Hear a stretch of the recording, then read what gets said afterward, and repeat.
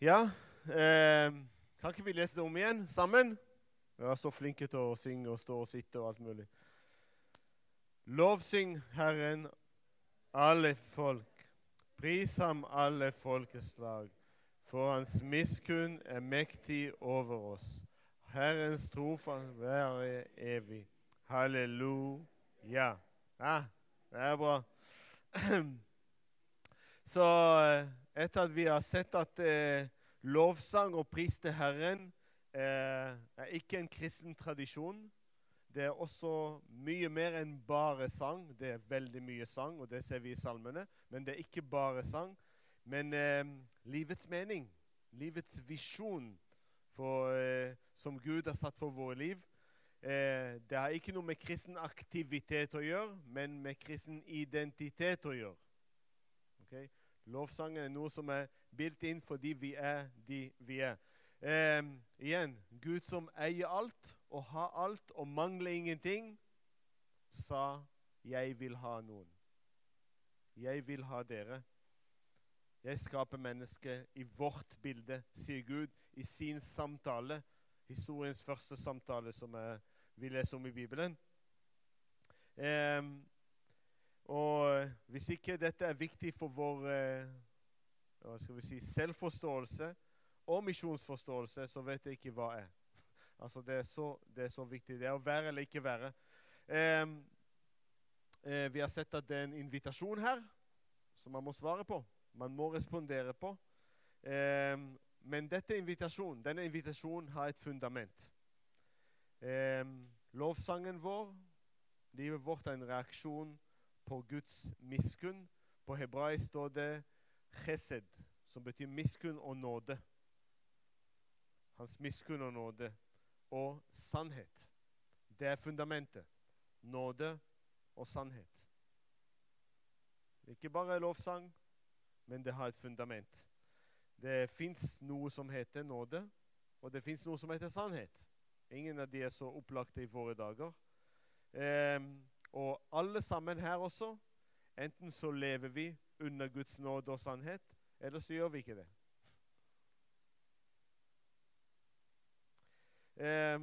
Så derfor vil jeg se på versets andre del.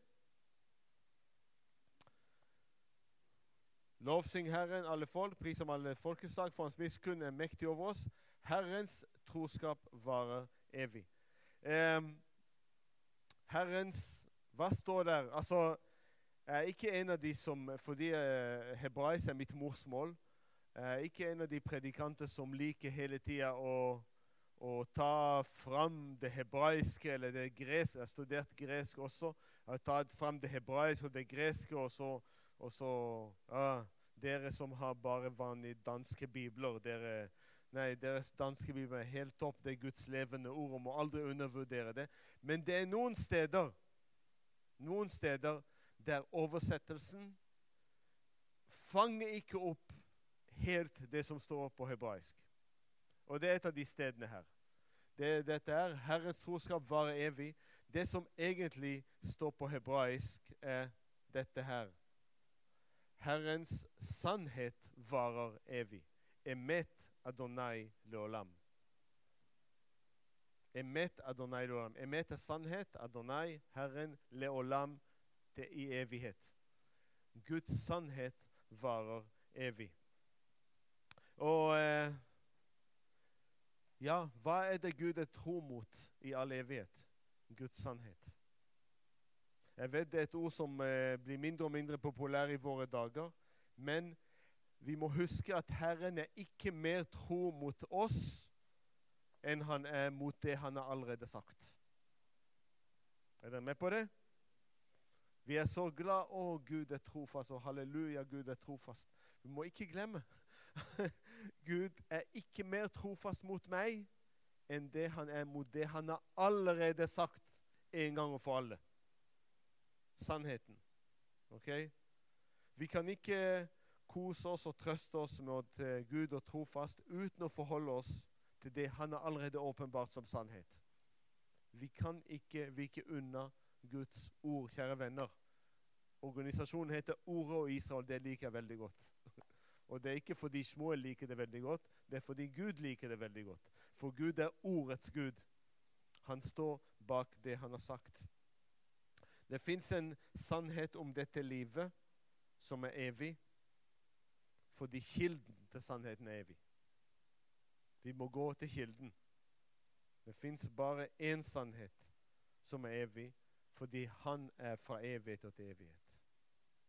Og vi må velge, jeg vil si daglig, når vi hører så mange stemmer i våre liv, daglig velger vi hvem vi skal høre på.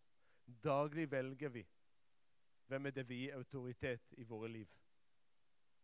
Sannheten var evig. Her snakker vi virkelig om Guds autoritet. Guds suverenitet. Hva betyr suverenitet? At han er upåvirkelig, i motsetning til meg, i motsetning til oss.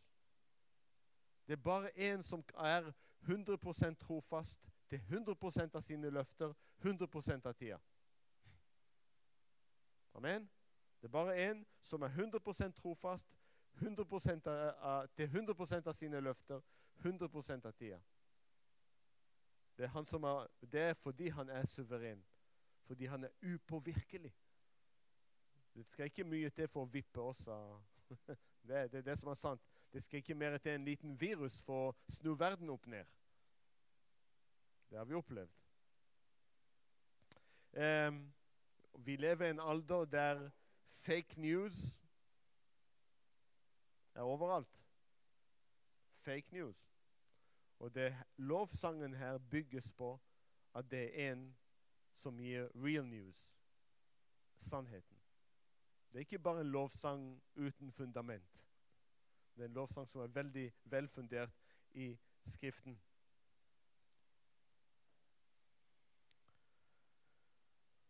Når vi lever i en alder der vent litt. Vet dere hva er problemet med den telefonen? Det er en iPhone X. iPhone 10. Altså nå burde du si, stakkars Shmuel. Det er det jeg venter å høre. Litt medlidenhet her og litt sånn. Fordi vi lever i en alder der vi tror alt skal forbedres. Alt skal fornyes. Alt skal oppgraderes. Det er det hellige ordet i vår tidsalder. Og så kommer Gud og så sier, det er noe som jeg har gitt deg, som ikke kan forbedres. Det kan ikke bli bedre. Det kan ikke oppgraderes. Du kan ikke bli klokere, smartere, sterkere, visere enn med det jeg har gitt deg en gang og for alle.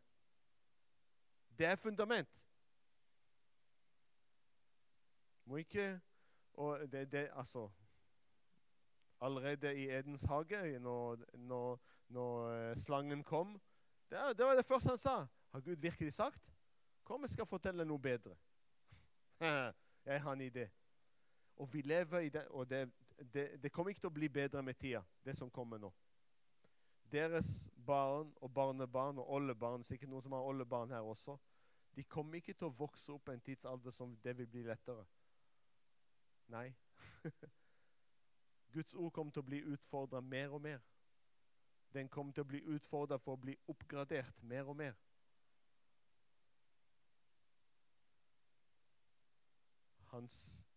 Herrens sannhet varer evig. Og når vi lever i den der kampen der, og dere som organisasjon også, dere er midt i den kampen, dere kan ikke komme unna dette her.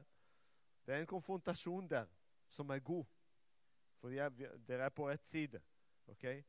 Jeg må si, jeg er ganske glad i apologetikk. Og så er jeg glad i å diskutere med folk, og jeg har ikke noe problem med å forsvare troen mot ateister og mot alt mulig sånn. Men det jeg har lært, det er at hvor er det? Herren har ikke behov for mitt forsvar. Det kommer ikke an på meg, på min apologetiske evner til å forsvare Guds ord. Han trenger ikke min anerkjennelse. Han trenger ikke ord og Israels generalforsamling til å enstemmig si at vi tror på Bibelen. Det er ikke det som gir Bibelen autoritet. Det er ikke vår anerkjennelse. Han trenger ikke vårt forsvar og vår støtte. Han trenger ikke mine gode argumentasjoner. Og jeg liker å argumentere. Det er ikke at jeg ikke liker det, men han trenger det ikke. Det er ikke det som gjør Skriften og sannheten til evig og sant. Jeg vil gi deg et vers, og her er det enda et eksempel på oversettelsen som er litt utfordrende. Se her. Salme 146, vers 6. Han skapte himmel og jord, havet og alt som er i dem. Han er trofast til evig tid. Amen? Amen. Veldig fint. Nå skal jeg si dere hva som står på hebraisk, den siste setningen. Han skapte himmel og jord, havet og alt som er i dem. Han vokter sannheten i evighet. Hashomer emet leolam. Det er det som står på hebraisk. Er ikke det interessant? Himmelens og jordens skaper trenger ikke Shmuel eller ord og Israel eller Hekon eller noen her til å vokte sannheten hans. Gud står vakt over sannheten. Det er fundament, kjære venner. Det er ikke våre hender. Våre hender bare mottar det. Våre hender gjør ingenting. Ingenting. Han vokter sannheten i evighet. Han trenger ikke din og min støtte. Han trenger ikke kirkemøtets flertall. Jeg vet ikke om dere har sånne kirkemøter i Danmark, ikke det det heter? Eller sånne ting.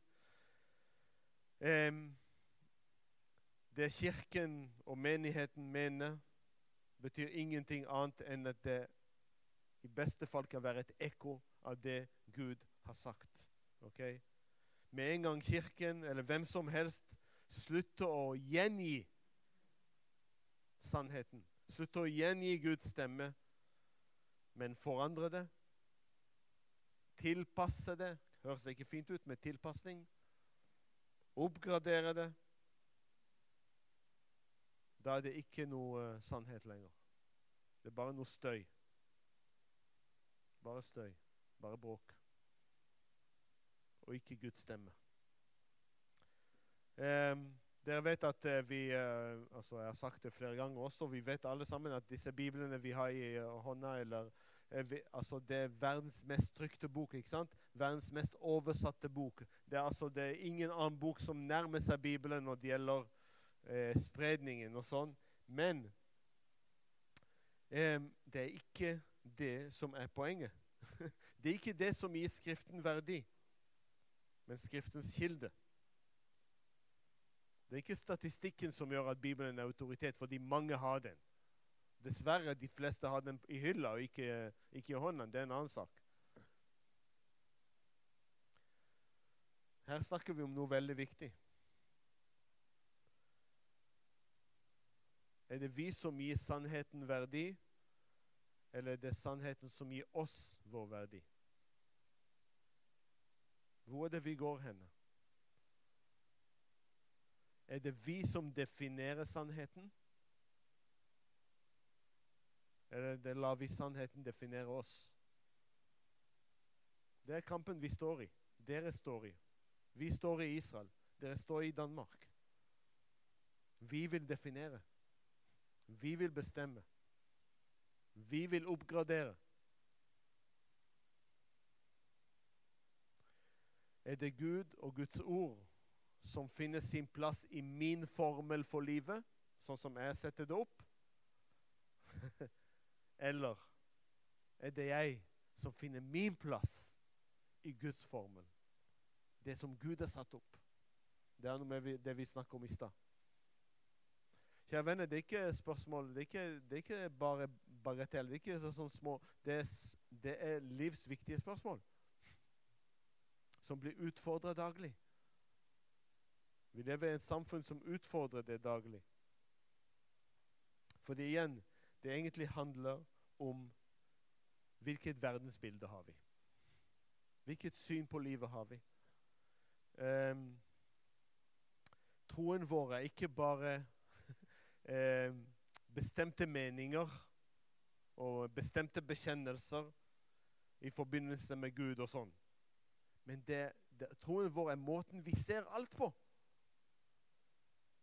Alt påvirkes av måten vi forstår vår eksistens, og måten vi forstår verden vi lever i. Dessverre så er det mange kristne i våre dager, og det er det vi ser spenningen også i kirkene, som har en forvrengt verdensbilde. Rett og slett et forvrengt verdensbilde. Det at man deler trosbekjennelsen vil ikke si at man lever under samme autoriteten og sannheten. Forrige uke hadde vi, på fredag, dere som var der i går kveld så bildet, vi hadde dåp i menigheten. 6 nye ble døpt. Ok? Det er stranda i Haifa. Og alle 6 delte hvordan de kom til tro, og hva Jesus betyr for dem i menigheten, på 2 forskjellige sabbater. Og vi har 2 gudstjenester etter hverandre, så de måtte gjøre det 2 ganger hver. Vi jobber dobbelt i menigheten hos oss nå. Men det er noe som er begynt med noen år, det er noen år nå. Før, når vi er på stranda, så spør jeg hver og en av de. Vi har en sånn bærbar høyttaler med mikrofon. Og så spør jeg hver av de, så alle hører. Vi var ca. 100 mennesker der på stranda. Vitne til den store gleden av å døpe disse 6. Før jeg spør om deres tro på Faderen, Sønnen og Den hellige ånd, om deres tro på Jesus som Messias og frelser, om deres tro på Jesus soneoffer, og Jesu blod som renser de for all synd, om deres tro på at Jesus og kommer igjen. Altså, det er de spørsmålene de blir spurt om, ikke sant? Typisk trosbekjennelse. Okay? Men det vi har begynt for noen år siden, det første spørsmålet de blir spurt, det er fra en annen dåp. Det er sånn jeg går og spør. Det første spørsmålet hun ble spurt der er: tror du på Bibelen, det gamle og det nye testamentet, som Guds evige ord og autoritet i ditt liv? Det er det første spørsmålet. For det vi ser mer og mer, jo, jeg tror på Jesus, men jeg har skapt en Jesus i mitt bilde. Jeg har skapt en Jesus som passer meg. Jo, jeg tror på Gud. Gud, hvem Gud? Hva? Tror du på Bibelen, det gamle og det nye testamentet? Det er også et av de verste sykdomstegn som vi ser spesielt i den vestlige verden, der det gamle testamentet har mistet sin autoritet. Og dermed faktisk har det nye testamentet også. Hele skriften. Fra første ord til siste ord i Bibelen som autoritet. Igjen, det er akkurat samme syndrom som med telefon. Altså, mange behandler det gamle testamentet som det gamle testamentet. Ordet gamle er ikke attraktivt. Det er noe vi skyr unna. Det er noe vi vil helst unngå. Vi vil ha nytt. Vi vil ha noe oppgradert. Vi vil ha noe bedre. Nei, det er det gamle. Vi er så velsignet på hebraisk at vi har ikke ordet det gamle testamentet. Vi kaller den delen av Bibelen loven, profeten og skriftene, Tanakh. Det er en velsignelse, for vi trenger ikke å bruke ordet gammelt. Kjære venner, det er ikke bare en liten sak med hele Bibelens autoritet. Det handler ikke bare om vårt forhold til Bibelen, det handler om vårt gudsbilde. Altså, jeg har hørt mange taler som, det hørtes nesten sånn ut. Det er litt karikert nå, men det er cirka det som du hører. Gud var tøff og hard og rettferdig og dømmende i det gamle testamentet, og slo ned på det og slo ned på det, og domsord her og domsord her, og Gud var hard. Og så kom Jesus. Unnskyld at jeg karikerer det, men det er nesten sånn. Og så kom snille Jesus, barnet i krybben. Og han var glad i mennesker. Han sa, jeg dømmer deg ikke.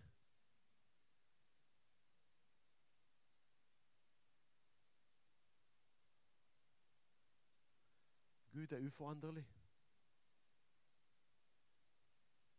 Jesus er ikke mindre rettferdig. Og han kommer til å dømme levende og døde. En måten Gud åpenbart seg det gamle testamentet. Gud i det gamle testamentet er full av nåde og sannhet. Full av nåde.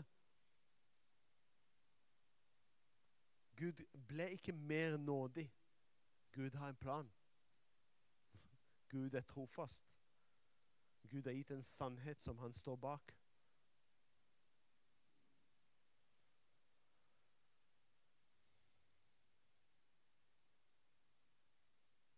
Tror vi virkelig på ordet? Skjønner vi virkelig hva det betyr at Gud vokter sitt ord? At Herrens sannhet varer evig? At det han sa i går gjelder i dag, og gjelder også i morgen? Uavhengig hva jeg går gjennom, uavhengig hva dette livet måtte slenge på meg.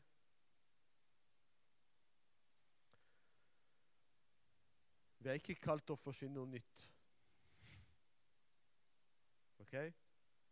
Ikke kalt til å forsyne noe nytt. Evangeliet betyr de gode nyhetene, ikke sant? Nyhetene. De er nyhetene, gode nyhetene fordi verden lever i mørke, ikke fordi det er noe nytt. Ok? Kjære venner, bare en sannhet som varer evig, slik den salmen bekjenner. Bare en sannhet som varer evig, fra han som er fra evighet og til evighet, er verdt å følge. Du og ditt liv er for dyrebare til å følge sannheter som er tidsbegrenset, som har forfallsdato. Du er for dyrebar. Forfallsdato, akkurat som melkekartongen. Ingen av oss vet akkurat hva er datoen på vår melkekartong, på vårt liv, men den er der. Vi er for dyrebare. Hva er det du vil bygge ditt liv på? Det blir veldig trist når vi bygger våre liv på sannheter med forfallsdato, og ikke evig. Verset i Jesaja 40 minner oss dette er at alle mennesker er som gras, som gress. All deres skjønnhet som blomster på marken. Gresset tørker bort, og blomstene visner. Men ordet fra vår Gud står fast for evig. Men ordet fra vår Gud står fast for evig. Det finnes kun en troverdig kilde når det gjelder ditt liv, når det gjelder din verdi, når det gjelder din identitet, når det gjelder visjon og meningen for ditt liv.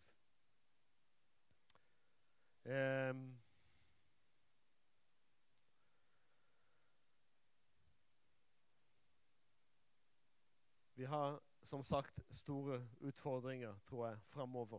Mer og mer. Vi opplever det som en sånn byrde også i Beit Eliyahu og i Haifa, å være virkelig en menighet som har Guds ord og sannhet fremme.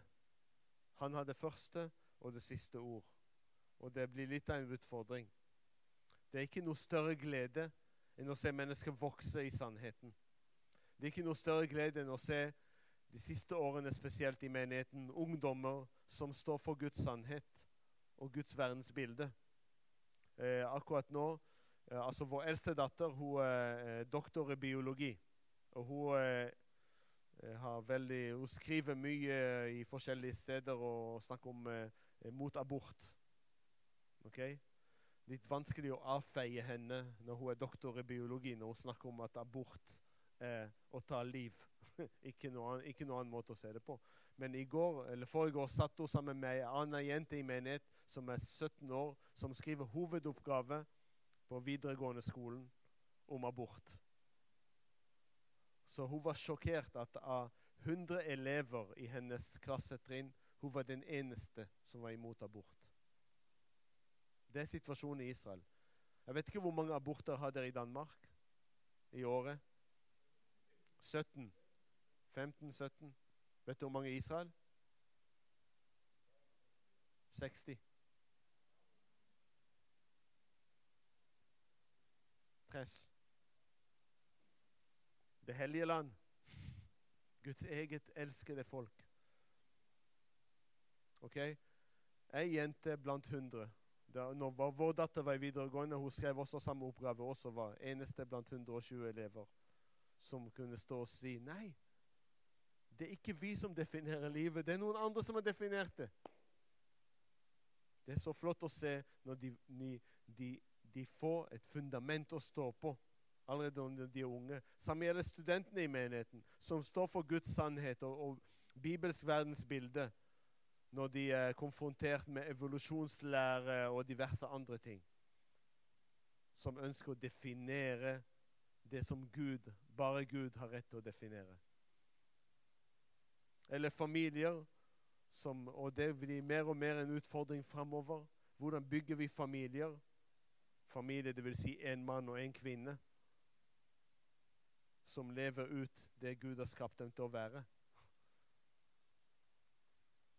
Det er så, når vi har vår andre datter, hun er veldig sånn tøff når det gjelder dette her, og hun får svi veldig ofte, fordi hun mener at ekteskapet mellom en mann og en kvinne. Du skal ikke si det i våre dager. Du skal ikke si den sannheten som Gud vokter.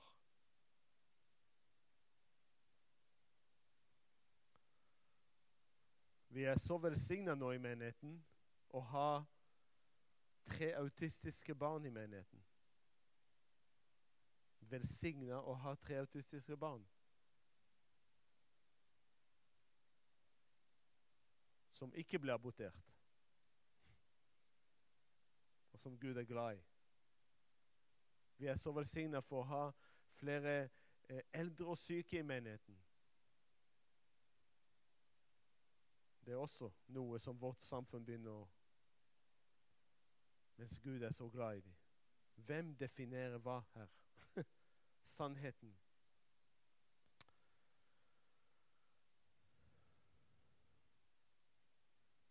Vi må huske at Gud har ikke større plass i våre liv enn det sannheten hans har.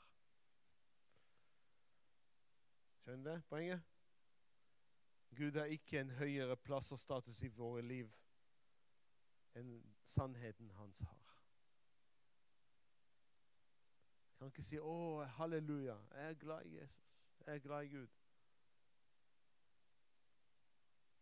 Og det er bare mine følelser og mine tanker og mine ting. Og ikke sannheten hans. Guds ords plass i vårt liv er Guds plass i vårt liv. Sånn er det. Veldig enkelt. Men jeg skal gå til den der setningen der. For hans miskunn er mektig over oss. Faktisk det er en nyere oversettelse på norsk enn det som var før. Før stod det for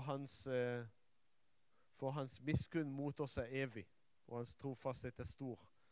Det er bedre oversettelse enn det før. Det som står her igjen egentlig er Ki gavar alenu chasto på hebraisk. For hans nåde, eller hans miskunn, har seiret over oss. Det er det som står der. Jeg håper dere får det er et bilde her av en kamp. Det er det bildet er. Den flotte lovsangen har et fundament.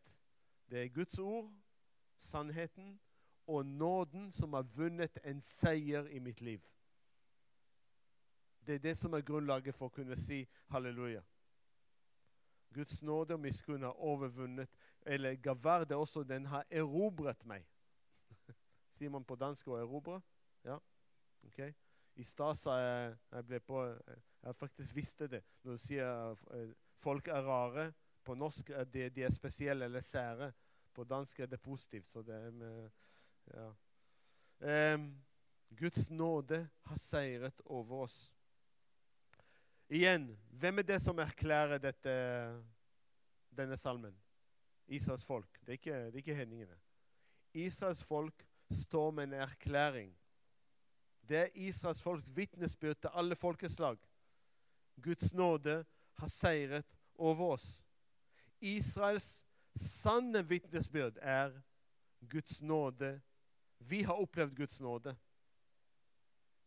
Israels vitnesbyrd til alle folkeslag er ikke at Gud ble nådig når Jesus kom. Gud var nådig da vi ble utvalgt. Er det noen som vet hvorfor Abraham ble utvalgt? Kom igjen. Hvorfor ble det Abraham? Hvorfor akkurat Abraham? Hæ? Han trodde Gud? Ja, men nei. Hvorfor Abraham? Hæ? Gud elsket ham. Ja. Vi vet ikke hvorfor Abraham. Det står ikke, så Gud talte til Abraham. Det er ikke at Gud satt opp en annonse på Facebook og i alle avisene. Jeg ser etter en god mann, flink, sterk, klok, minst 140 IQ,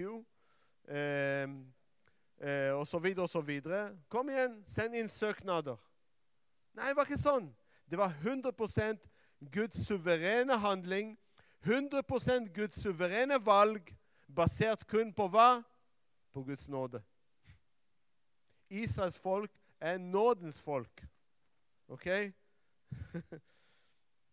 Det finnes ingen annen grunn til Israels posisjon hos Gud enn Guds nåde og Guds utvelgelse. Det har aldri vært fordi de er flinkest, best, sterkest, klokest. Aldri. Vi må ikke glemme det. Det er en viktig påminnelse.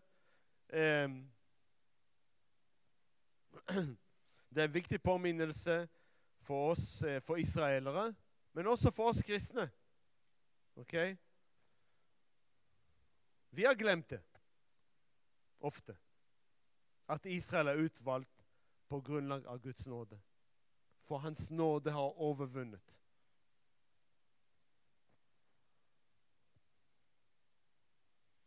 Vi har nok av Israels tilbedere rundt forbi, som skryter av Israel. Ikke sant? Og det er mye å skryte av. Jeg er en stolt israeler. Ok?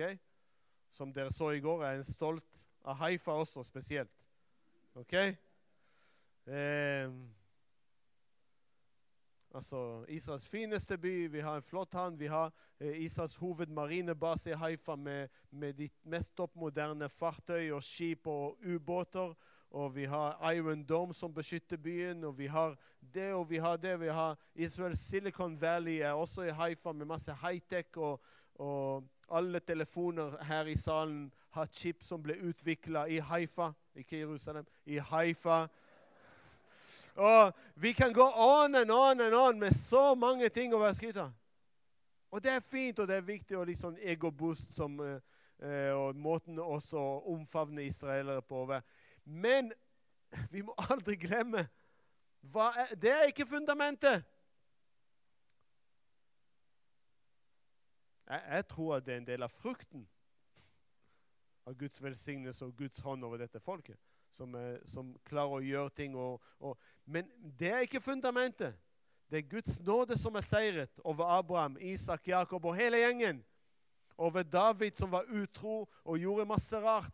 Han opplevde Guds nåde og kunne trygle om Gud og gi meg et rent hjerte. For dette hjertet er ikke bra. Jeg trenger din nåde. Vi kunne gått her den ene skikkelsen etter den andre i Bibelen. Som sagt i stad, vår Bibel har vært mye tynnere hvis ikke Gud handlet i nåde mot Israel. Mye, mye tynnere.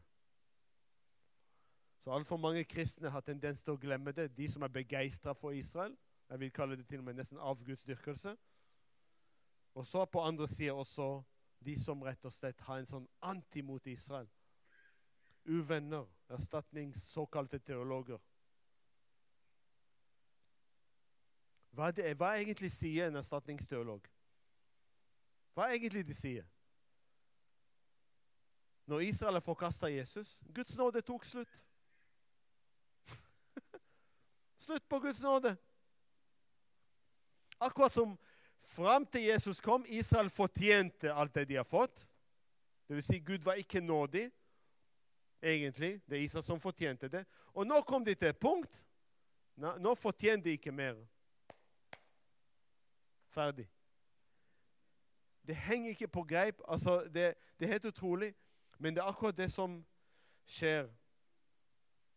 Folk tror vi er litt for tøffe hos oss i menigheten.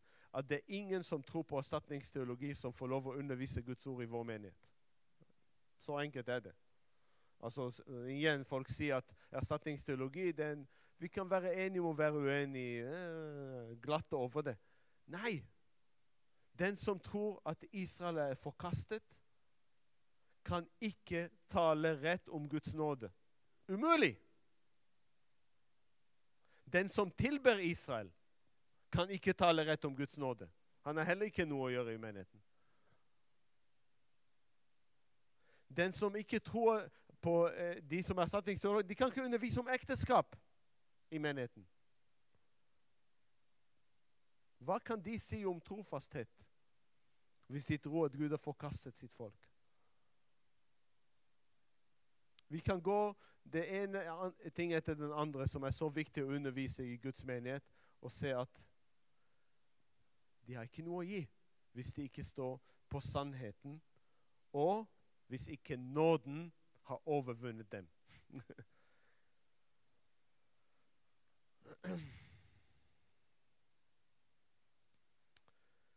Nåde, miskunn. Er ikke det fine ord? Ikke sant? Veldig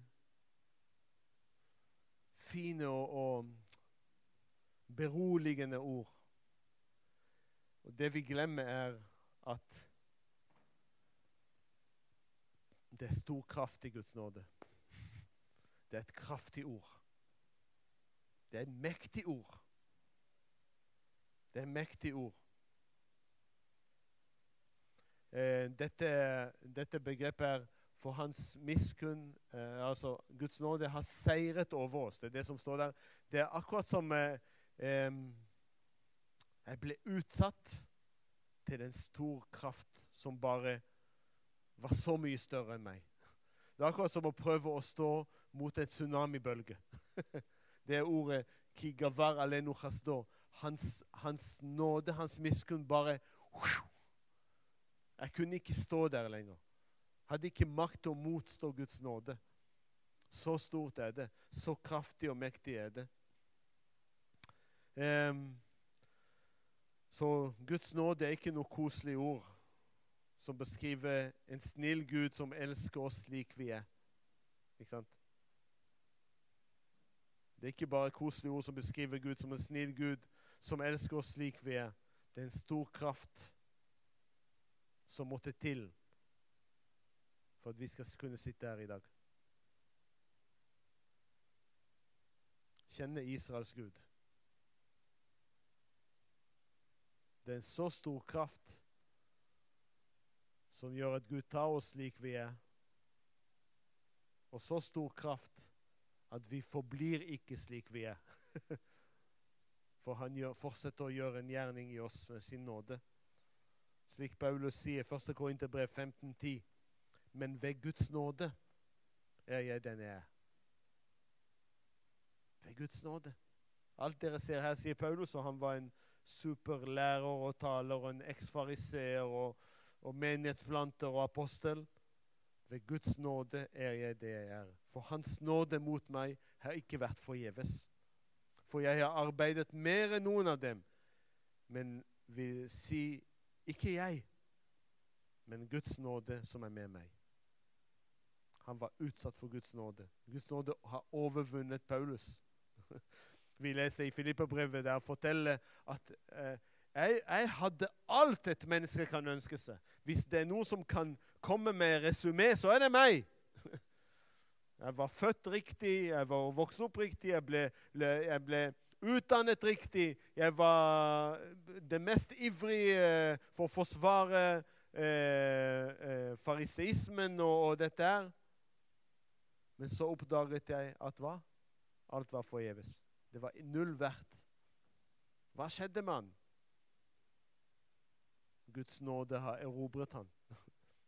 Han kunne ikke stå mot Guds nåde.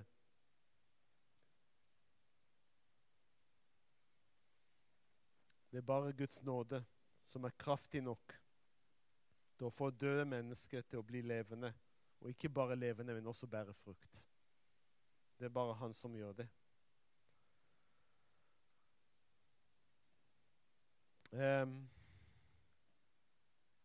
Jeg kunne gitt dere noen mange små vitnesbyrd og glimt fra forskjellige. Jeg tenker, mens jeg står her, så tenker jeg på forskjellige folk i menigheten som kan bare trolig vitnesbyrd om Guds nåde som er seiret over dem, og Guds sannhet som er blitt et fundament for deres liv. Og det er stort. Men bare for eksempel nå, det er ei som kom til tro for ikke så lenge siden. Hun heter Jarden. Og hun reiser nå neste uke. Ei jødisk jente. Hun er sjakklærer. Sjakk? Jeg kan si sjakk, spill. Hun sjakklærer, det er hennes yrke. Hun nå reiser med en gruppe til Tyrkia for å forkynne evangeliet til muslimer. Det er ikke så lenge siden at Guds nåde har oversvømt henne. Overvunnet hennes hjerte. Og så et hjerte for sitt eget folk, men også for muslimer i Tyrkia. Så hun reiser der snart. Bare et lite eksempel. Det er bare Gud som kan gjøre det. Det er bare Gud som kan gjøre det. Det som er spørsmålet til hver enkelt av oss nå. Kanskje et rart spørsmål, et sært spørsmål. Et spesielt spørsmål. Men tappte du? Har Guds nåde, har du tapt mot Guds nåde? Har du tapt denne kampen? Eller står du imot?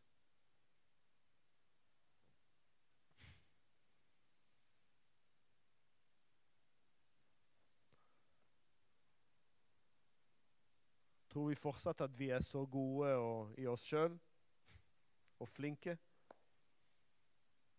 At vi er så mye bedre enn alle andre? Hva ville Gud gjort uten Hekon og Shmuel? Så heldig han er som har oss. Altså, men det kjenner den der tankegangen. Gud vil oversvømme oss, vinne, for oss til å tape den der kampen av vår selvrettferdighet og selvgodhet og stolthet og hva det måtte være. Av og til er vi sånn at vi kom til tro og opplevde Guds nåde, og så tror vi at vi har vokst ut av det. Ja, takk og lov for Guds nåde, men nå klarer jeg meg selv. Nå må jeg gjøre noe. Nå må jeg legge til noe.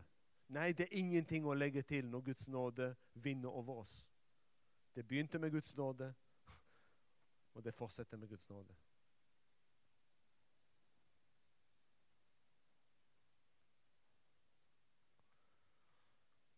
Jeg håper vi kan også slutte med det der spillet av å skille mellom nåden og sannheten.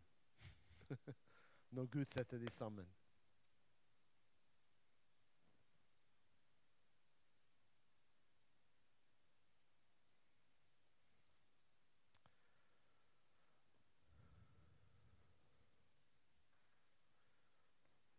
Hvor mange her har hybride biler?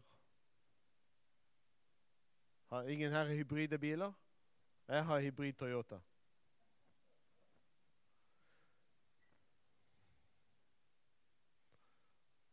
Vårt forhold til Gud kan ikke være hybrid.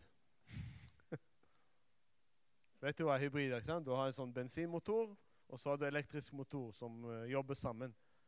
Nei, vårt forhold til Gud kan ikke være hybrid. Når det er Guds nåde, så er det bare Guds nåde. Hæ? Hva sa du?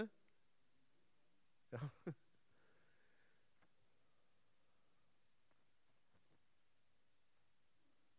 Enten har han overvunnet, eller så har han ikke vunnet. Det er ikke noe hybridforhold. igjen, som sa i stad, den salmen er en invitasjon. Lovsyng Herren, alle folk. Som dere ser, salmen ender med halleluja. Halleluja. Sier du det? Halleluja. Hva betyr ja? Herren. Halleluja. Du kan også si halleluja noe annet. Halleluja danske krone. Halleluja bankkonto. Halleluja hytte. Halleluja båten. Halleluja karrieren. Halleluja whatever. Eller halleluja. Pris Herren.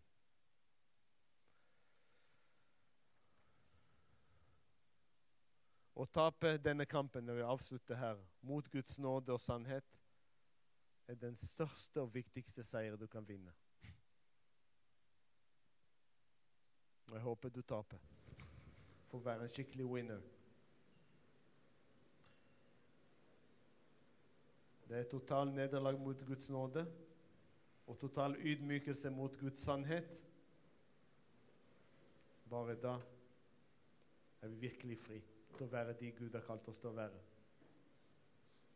Så jeg håper at denne korte salmen, Bibelens korteste kapittel, virkelig setter våre liv på rett spor, men også vår tjeneste. Når vi tenker både på Israel, og hvis du er virkelig glad i Israel, så kan du ikke være likegyldig overfor din nabo. Pris av alle stammer, alle folkeslag. Vi kan ikke være stolte, for hans nåde har overvunnet oss. Vi kan ikke være smarte, for det er Guds sannhet som er evig. Og gjett hvem er det som vokter Guds sannhet. Han gjør det. Så jeg tror bare sier amen.